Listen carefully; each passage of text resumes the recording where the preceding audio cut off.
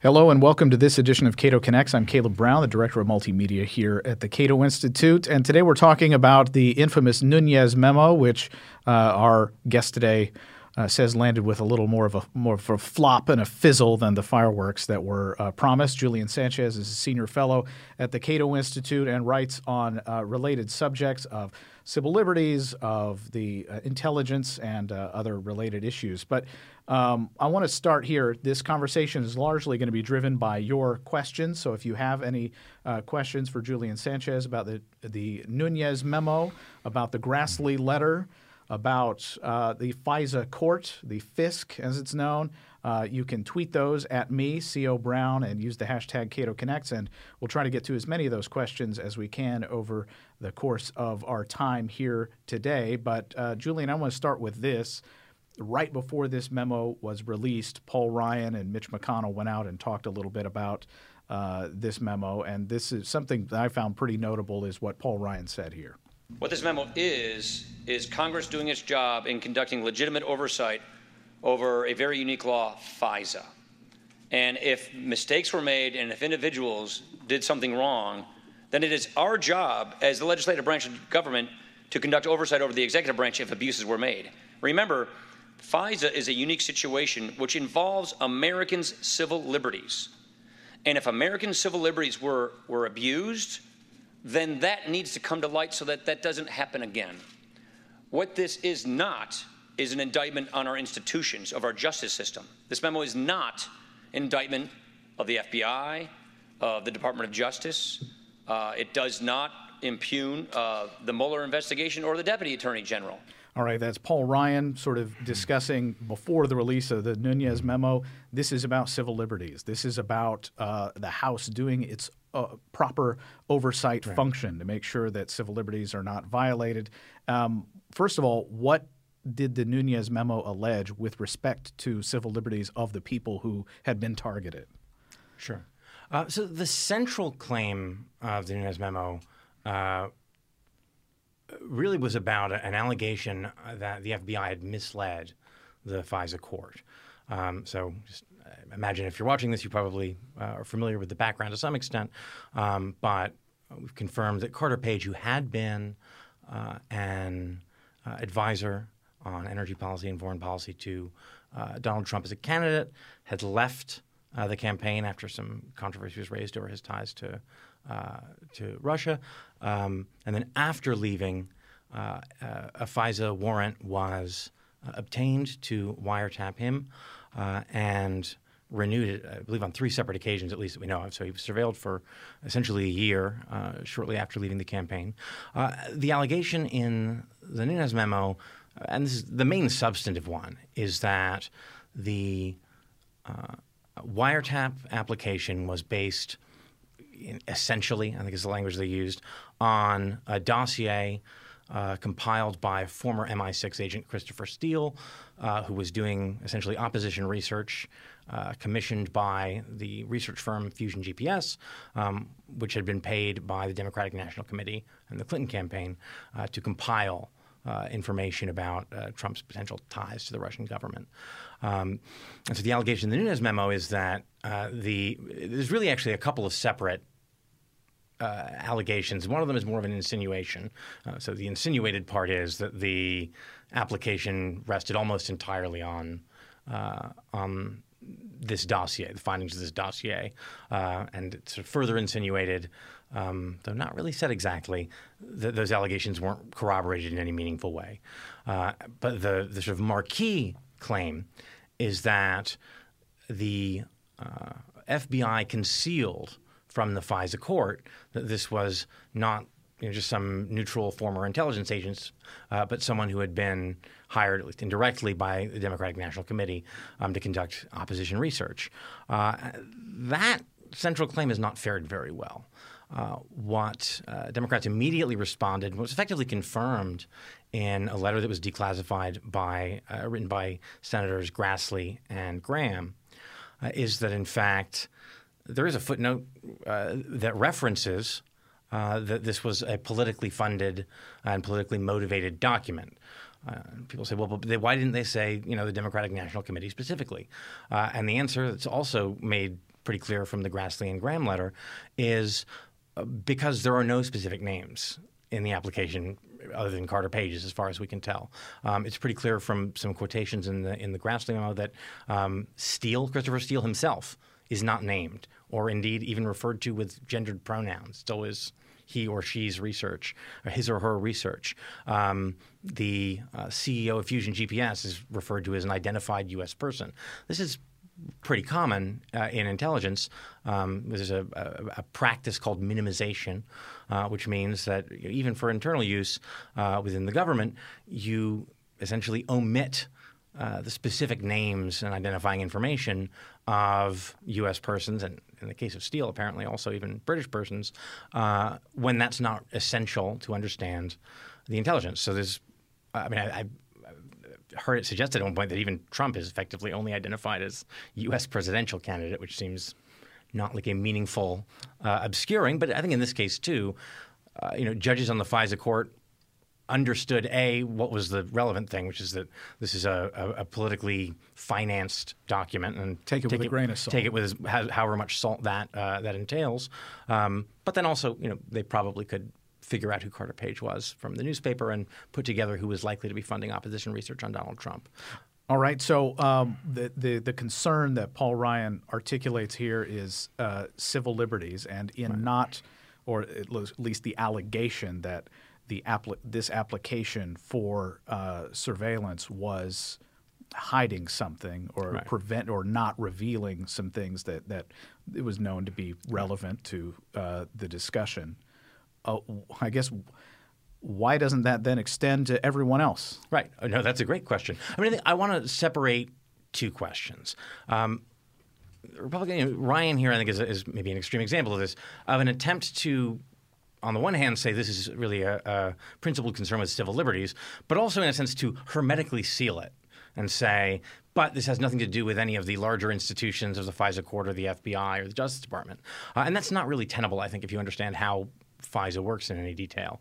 This is why I think you want to segregate really two distinct questions. One question is, was there adequate evidence in this memo to justify wiretapping an American citizen, and perhaps with whatever added sensitivity we want to and scrutiny we want to attach to a case where there's potential for political abuse, where the target is a former advisor to a presidential campaign. That's one question. We probably don't have enough information to answer it yet. The second question is there compelling evidence that the FBI did something extraordinary or underhanded in this particular case? Basically, all of the attempts to make a kind of bad apples argument here and say it's not the FISA court, it's not any of these institutions, but there was some cabal of bad people who broke the rules and lied to the court and got an order they shouldn't have. Those arguments, to my mind, have not fared very well at all. Nevertheless, I think there's a legitimate question of, okay, how much more was in this application than effectively hearsay compiled by an opposition researcher?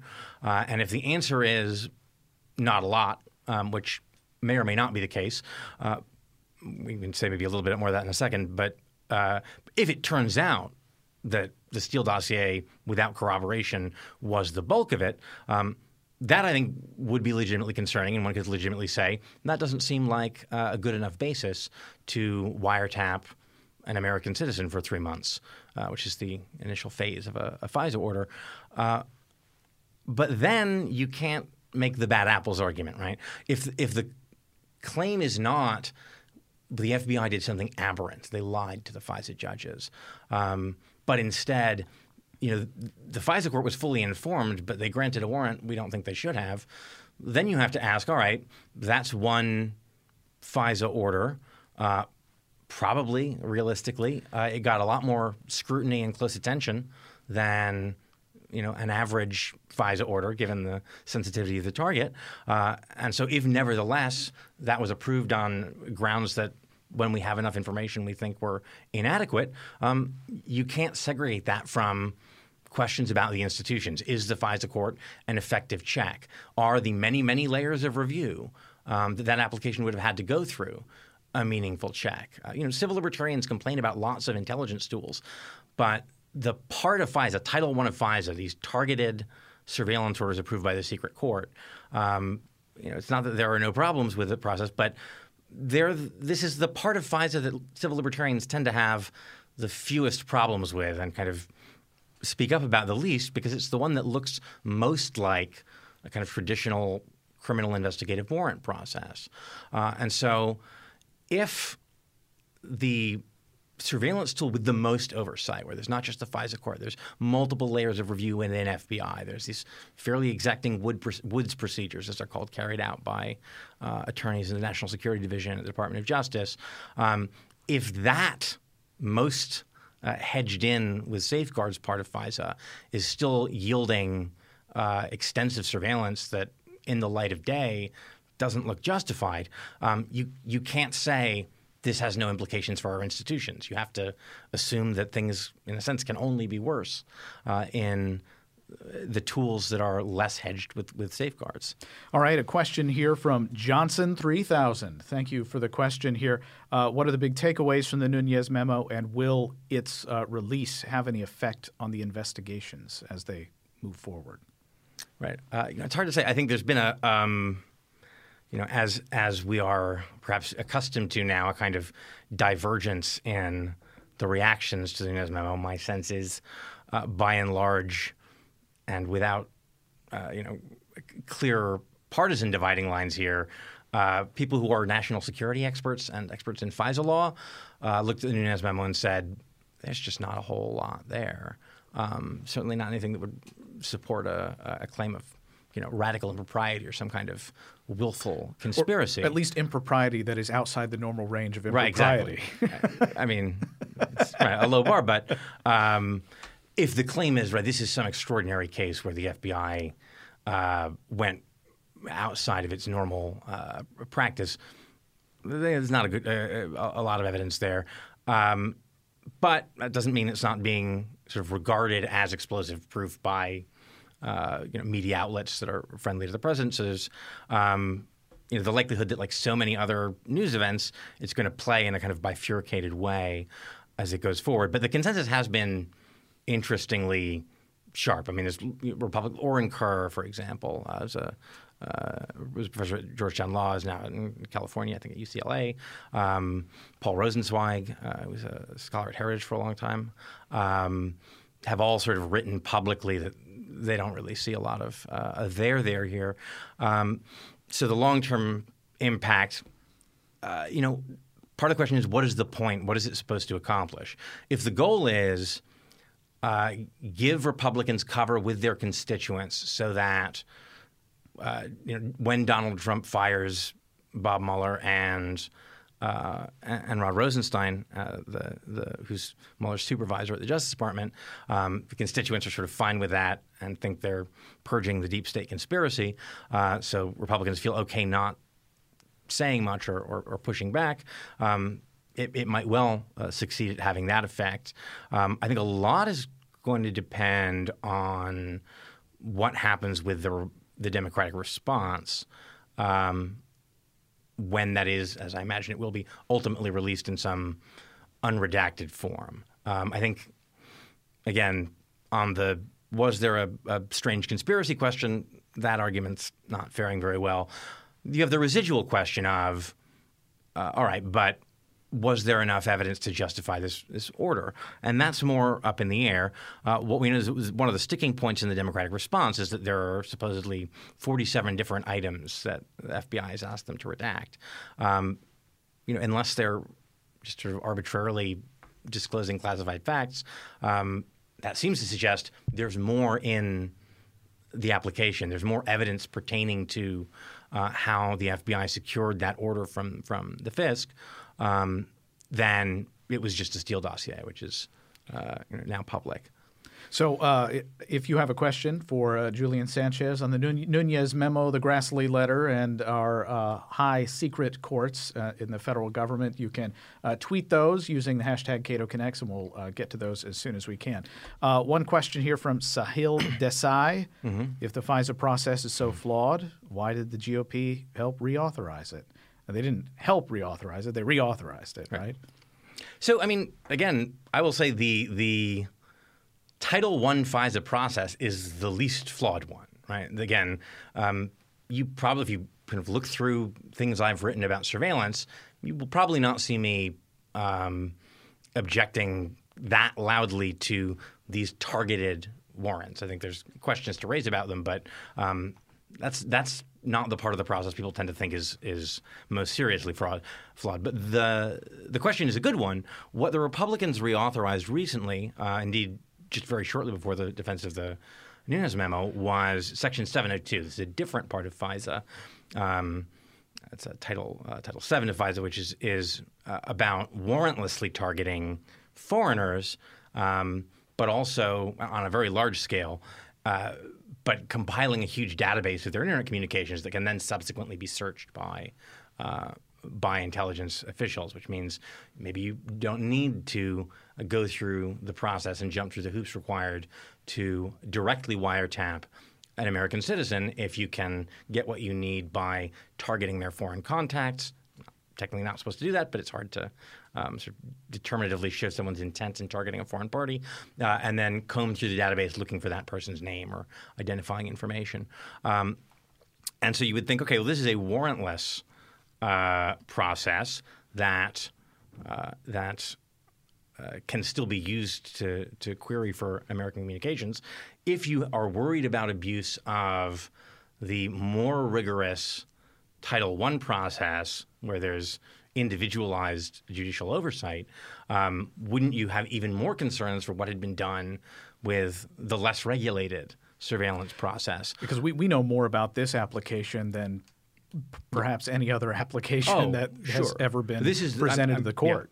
Yeah. I mean, I think this is by far more detail than we've ever had about a FISA application. Until I think about 2002, 2003, there had never been any opinion of the FISA court that had been made public. And so between 2002 and 2013, I believe there were 2 FISA court opinions that were made public for the first time. This is a court that's existed since 1979. That was sort of unprecedented. And then since the Snowden disclosures, the government has, I suppose to its credit, become really significantly more transparent. There are now dozens of FISA court opinions that are on the public record, but a FISA application has never, to the best of my knowledge, been made public. And so there's discussion now about whether settling this means we need to get some redacted version of the original underlying application. If that happened, it would be the first time ever. So right, I mean, look, there's 2 questions that it's reasonable to ask. One is if you have issues with how this application was supported. The question is, okay, well, we've never seen any other applications. Is that unusual? Was it better or less well supported than the other 1,500 plus FISA applications that are sought and granted every year? And I think in 2016, there were about 1,485 FISA orders, and a little over 300 were targeting American citizens or permanent legal residents. Is the basis for their targeting more robust than what's in the Page application? That's one question to ask. And then again, the other is, right, why would you be worried about this Title I authority that does have many layers of oversight and judicial approval, and then at the same time, I'm talking literally about individually, Devin Nunes here, say, we don't need any reform of this warrantless authority. We don't need any additional protections, which Justin Amash had proposed, to require a warrant before that vast database of intercepted communications can be searched for an American's emails or chats. Literally, you saw the same people who are now talking about deep state, politically motivated conspiracy to target Trump during that debate saying, well, why would we need reform? Why would we need extra protections? This authority has never been abused, as we know, because the deep state cabal told us it's never been abused. It is difficult to reconcile those two beliefs. You would, at the one hand, think you have very compelling evidence of some necessarily very far-reaching conspiracy, given the multiple layers of internal review before an application gets to the FISA court. And then at the same time, you can trust assurances that other less well-guarded powers are being used appropriately. Right. So you've written that, unfortunately, the way that this is played out, it has become perhaps less likely to get reform of these kinds of authorities. Mm-hmm. And yet, in public media, we're hearing more about the FISC, the Right. Foreign Intelligence Surveillance Court, than we've ever heard before, like ever. So how reconcile those two things if you think this thing is going to harm efforts to try to get reform in that area? Right. No, I mean, look, that may well be healthy. I mean, be a healthy development just to raise public awareness of the FISC and start people asking questions like, you mean a secret court can order a wiretap on me and I would never hear about it? But I think there's a couple problems. One is just anything that becomes essentially partisanized becomes a less useful or a fruitful debate, right? Civil liberties are an issue where you actually see an interesting level of kind of bipartisan action in both directions. You have Democrats who are very friendly to the intelligence agencies and tend to support broader sort of post 9/11 war on terror surveillance powers, and you have Republicans who break from the majority of their caucus to support reform and try and constrain their ability to spy. If it becomes sort of a party line issue, I think you have less useful room for maneuver there. And indeed, I think we're seeing Democrats in a way almost hedge themselves in, not just saying, the case presented here is not particularly compelling, but how outrageous to question the FBI and the FISA court, and it's just absurd to suggest that these patriots might ever politically misuse that authority. Well, of course we know there's a long history of political misuse of not these particular surveillance authorities, but of the FBI and NSA and CIA's power to spy. So I think it would be unfortunate in a way, right, if crying wolf on this issue ends up discrediting the absolutely legitimate concern that these are extremely broad powers. They are unusual in our constitutional system, and that history suggests that they are very likely to be abused if they're not overseen quite rigorously. So your argument then is the hype that sort of failed in terms of the allegations made here may, in a sense, inoculate the intelligence community against a sort of a deeper look at how they do what they do. That's right. I mean, if the sort of the takeaway, once enough information is out, that there can be, to the extent that it is ever possible in America now, a kind of broad consensus about what was proven and what wasn't. To the extent the conclusion is, all right, these allegations of abuse, these claims that people's civil liberties were imperiled by FISA tools, was essentially a stunt, was something ginned up for partisan advantage to try and discredit an investigation of a Republican president. I think that makes it harder to get people to take seriously the claims that for policy reasons. We should be worried about those things, not because we're trying to protect Donald Trump, because those are things legitimately worth worrying about. So let's get into what the FISC actually does. That's right. Where did this court come from, and why was it believed to be necessary when it was created? Right. People occasionally say, well, FISA isn't that terrible. It creates this secret court. And I say, well, but it's a lot better than what we had before. The FISA court originates from the Foreign Intelligence Surveillance Act of 1978. The court itself was constituted the following year. And it was really a response to the discovery via the Church Committee, as a Senate committee headed by Senator Frank Church, that investigated the conduct of the intelligence community over the preceding several decades and found a pretty chilling pattern of systematic political abuse of surveillance authorities, not limited just to electronic surveillance, but infiltration, disinformation, various forms of harassment of political adversaries of administrations, of activists, either feminist or anti-war, in particular, often black nationalist activists, and then more mainstream civil rights leaders. Most famously, certainly not exclusively, we learned from this that J. Edgar Hoover, as part of a program called COINTELPRO, had subjected Martin Luther King to an extensive system of surveillance, including capturing him in his motel rooms having sex with women he wasn't married to. These were essentially later compiled into a highlight reel that was sent to his home as part of an effort to, his allies believed, drive him into depression and perhaps suicide in the months before he was to receive the Nobel Peace Prize. That's maybe the most dramatic example, but part of a much larger pattern of political abuse. And so having for decades essentially allowed the intelligence community to treat itself as outside the bounds of both general Fourth Amendment rules and federal statutes governing criminal investigations and wiretaps in criminal inquiries. Those are under what's usually called Title III of the Omnibus Crime Control Act of 1968.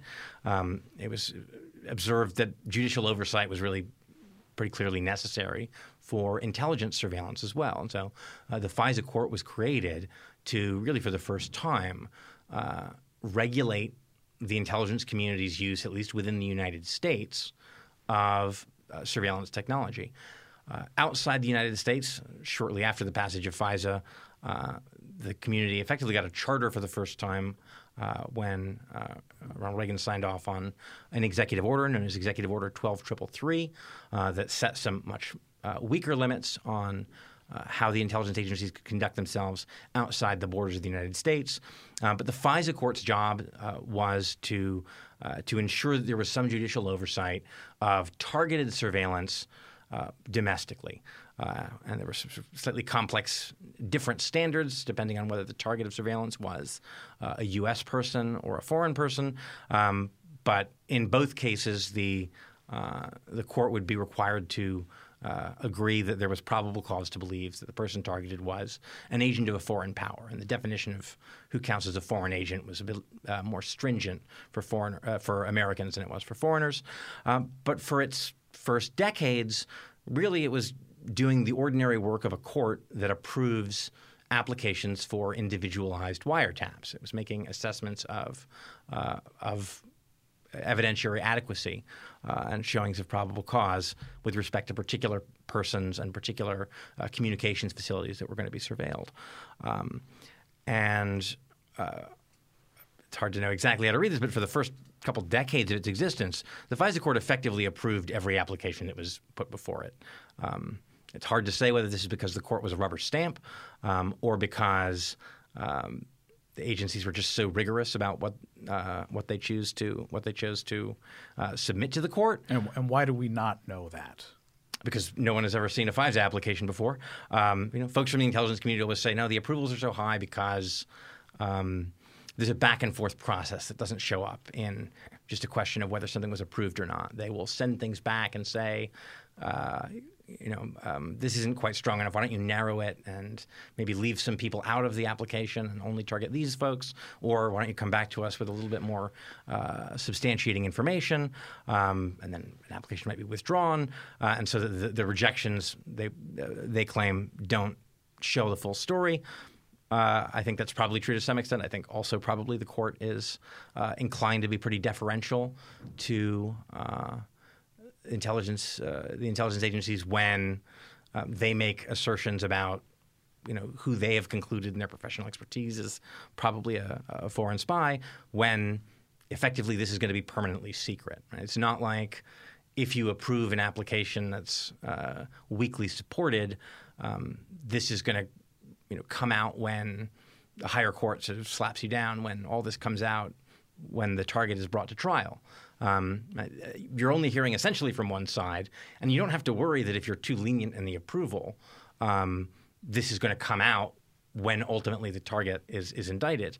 And you have discovery obligations, and their lawyers get to go picking through these things and seeing whether the warrant was appropriate. So I think both the incentives and sort of the sociology of it, right? These are the people you're hearing from every day. They're telling you how important it is to stop these national security threats, would tend to bias the court in favor of deference to their conclusions. So I think probably both are true to some extent, but it's hard to know what the balance is without actually being able to directly assess the sort of the underlying material. The FISA court, I think, has probably been overextended to some extent, at least since 9/11, if not before. So, by the time we hit the 21st century, the court has gone from 7 to 11 judges, all appointed by Chief Justice John Roberts, the Chief Justice of the Supreme Court, whoever that is. But at present, all the sitting FISA judges were appointed by John Roberts, and have really gone beyond their sort of initial mandate of making these kind of individualized decisions, as we've learned, in significant part as a result of the Edward Snowden disclosures. They are often now in the position of deciding whether various kinds of programmatic surveillance are consistent with the broader set of statutory tools orbiting FISA, and so you have questions like, all right, well, you've got this authority to get business records and documents. It's supposed to require that the records you obtain are relevant to an investigation. Can you get entire databases of information like everyone's phone records, and then claim that's relevant because going through the entire database will let you find the specifically relevant records? The court seemed to think that was all right. It accepted a similar argument as it pertained to bulk collection of international internet metadata from the internet backbone. Seems to have approved, I would say, a number of practices that go beyond questions about have you shown this person is a foreign agent, that raise more questions as to whether this is the kind of decision, not a decision about evidence in a particular case, but decisions about how these rather powerful intelligence tools will be interpreted. Is there going to be a secret body of common law, effectively, defining the scope of intelligence powers that is, I think, a lot more questionable than whether we've got a secret court that's only making these more individualized determinations. And even there, I think, again, there's a kind of a problem over time of a bias towards deference. And so, it might be preferable to have a different process there, although some recent reforms have tried to counteract that to some extent by creating a series of amici, basically outside experts to argue before the court and present either technical or legal perspectives that the government itself might not find itself motivated to offer as to why a particular kind of surveillance might not be acceptable. Right. So you make mention of the applications. The attorneys who work for the government go before these judges with their applications. Sometimes those the judges might say, well, look, let's make some changes here and then we'll approve it. But there's no other side, right? That's right. As you just described, there's no other attorney saying, now hold on a second. Right. And that's, as you say, that is normal for wiretap applications. You don't have another side when you're applying for a wiretap, even in a criminal investigation, because it defeats the purpose if you announce to the lawyer. Right. What matters, I think, is eventually there's going to be another side. And if the judge is sort of granting everything that's put before them, that's something that's going to get challenged when that wiretap evidence is introduced in a prosecution. Because the point of Title III criminal wiretaps is to generate evidence to use in trial and to make criminal cases.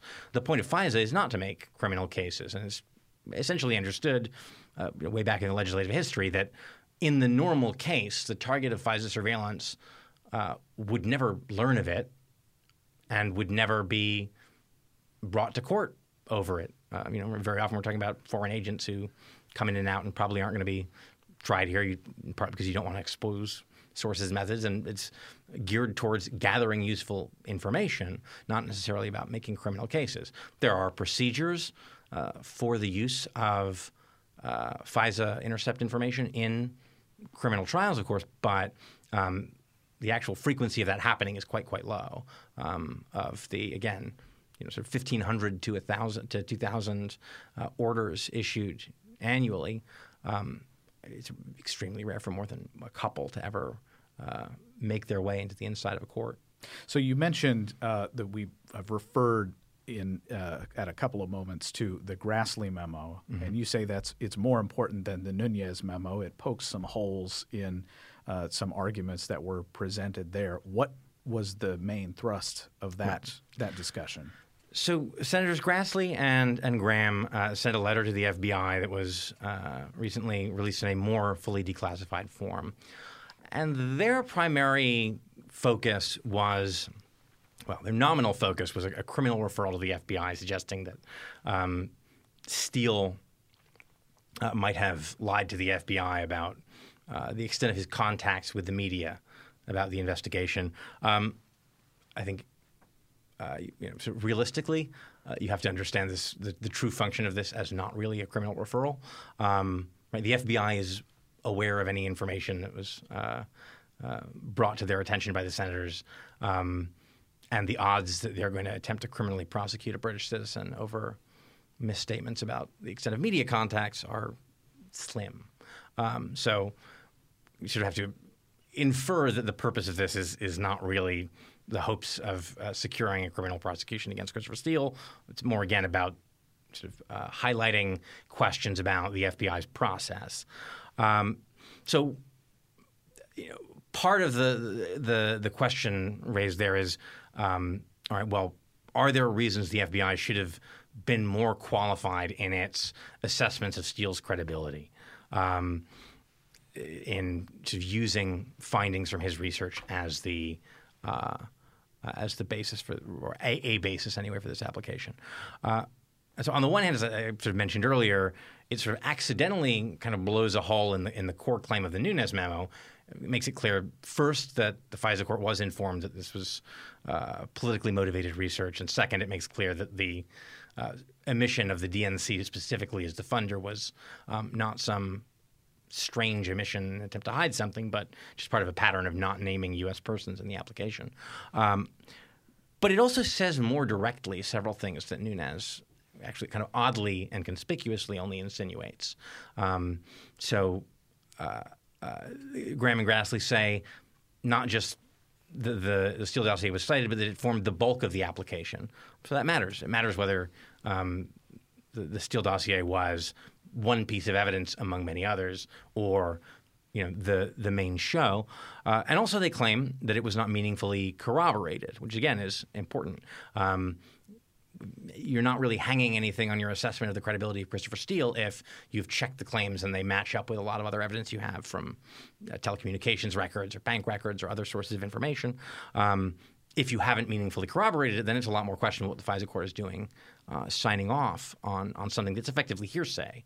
I mean, part of the problem here is if what the FBI is doing is saying we've found Christopher Steele to be a credible source in the past, which he had been apparently to the Bureau, that's fine. Not necessarily illegitimate just because on this occasion the checks are being cut by the DNC for his research.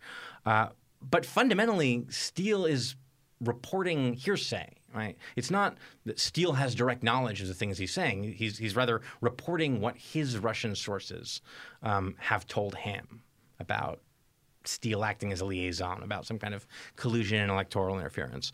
And that's sort of a problem even if you think Steele is credible despite his funding sources, because what you're then saying is, well, we think he's credible, and therefore we're willing to extend credibility to claims he is reporting from other sources we don't have direct access to. If that's actually the picture, that's problematic. It's pretty thin.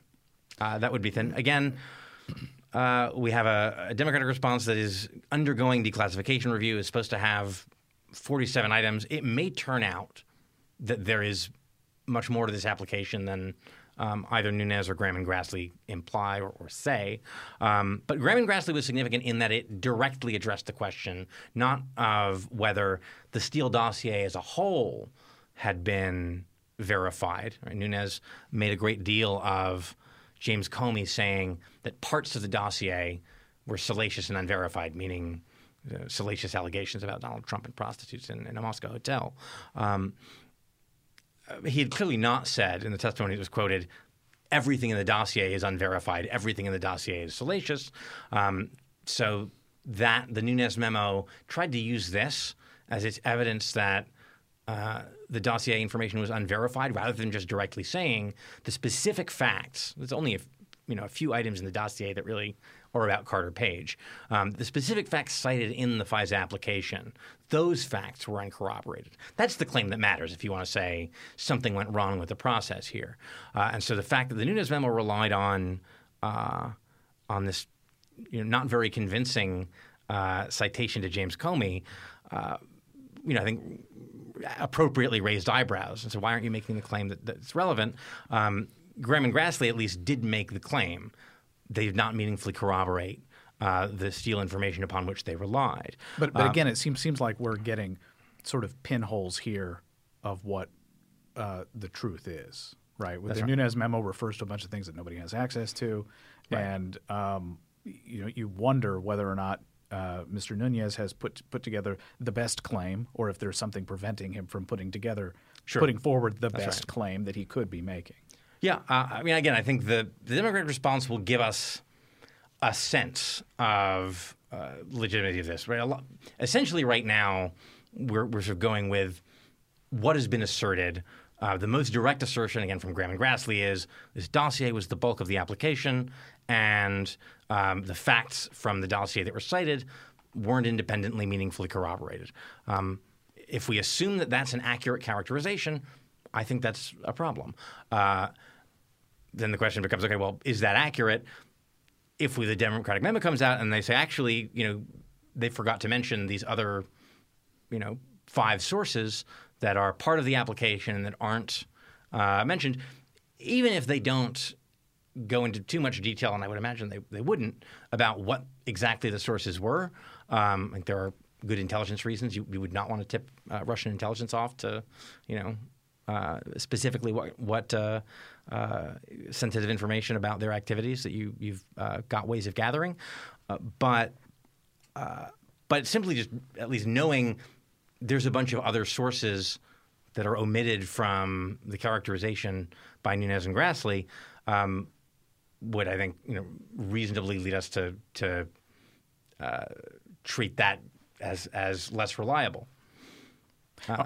But we'll sort of see what they say. It may nevertheless come down to not really being able to judge this without looking at the underlying application itself.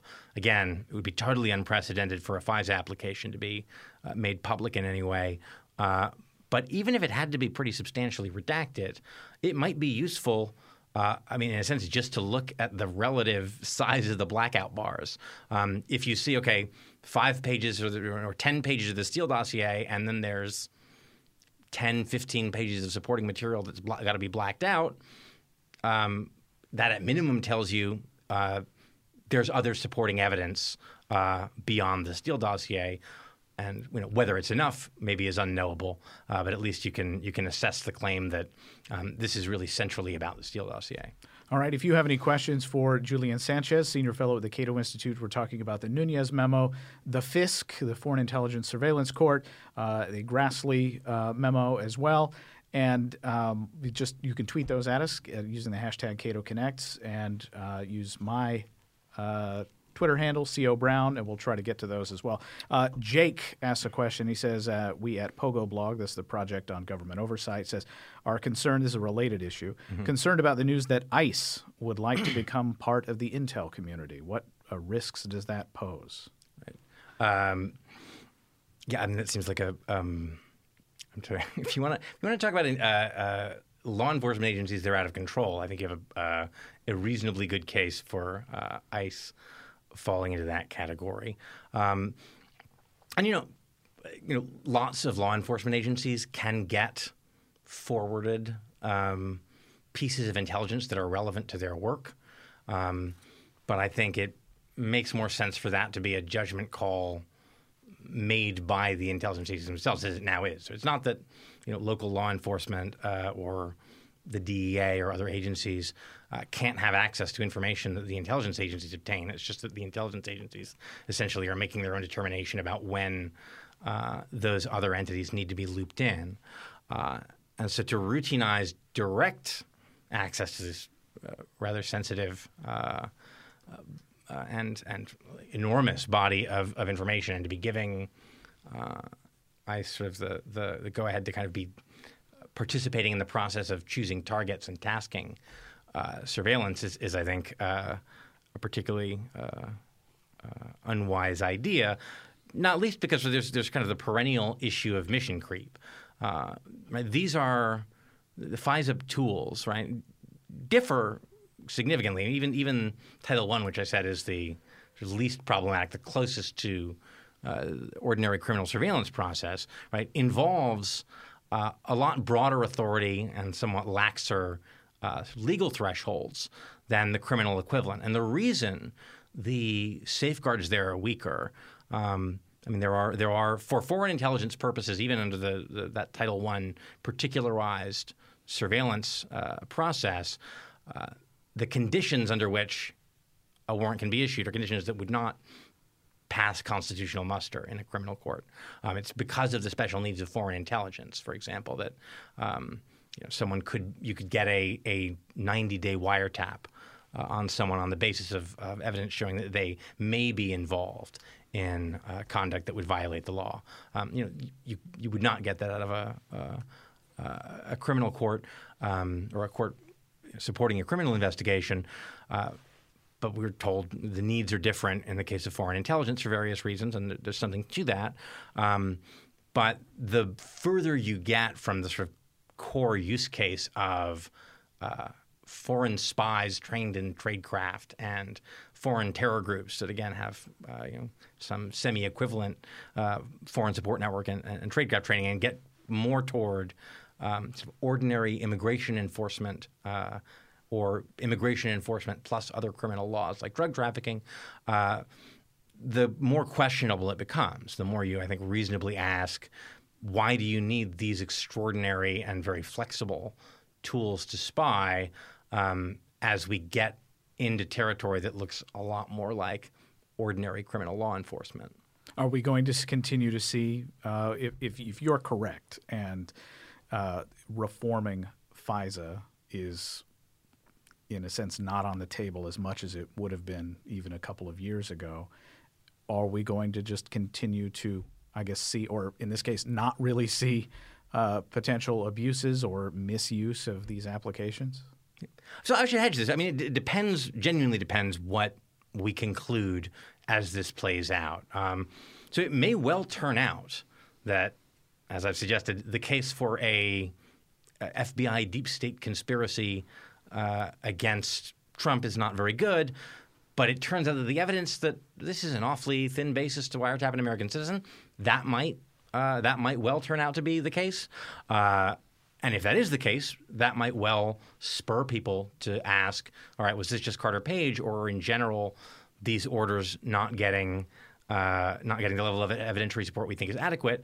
And if that's true, what's going on with all the authorities where you don't even have particularized judicial oversight?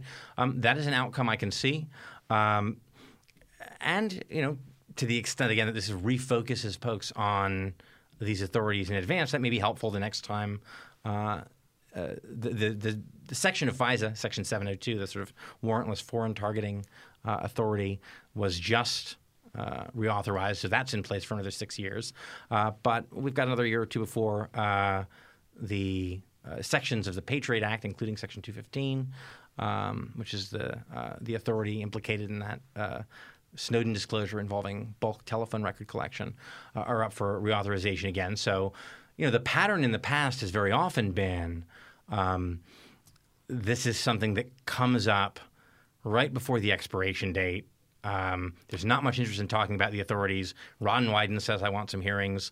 They give him, something to throw a bone. Or they promise him hearings at some point in the future, right, and then never do it. But essentially what happens is, as they get to the expiration deadline, the drop dead date for renewing some of these expiring surveillance authorities, sort of the congressional leadership says, well, there's no time for a real debate. We'll have some sort of quick speeches, but now we've got to just hurry up and vote, and there's no time to talk about reform.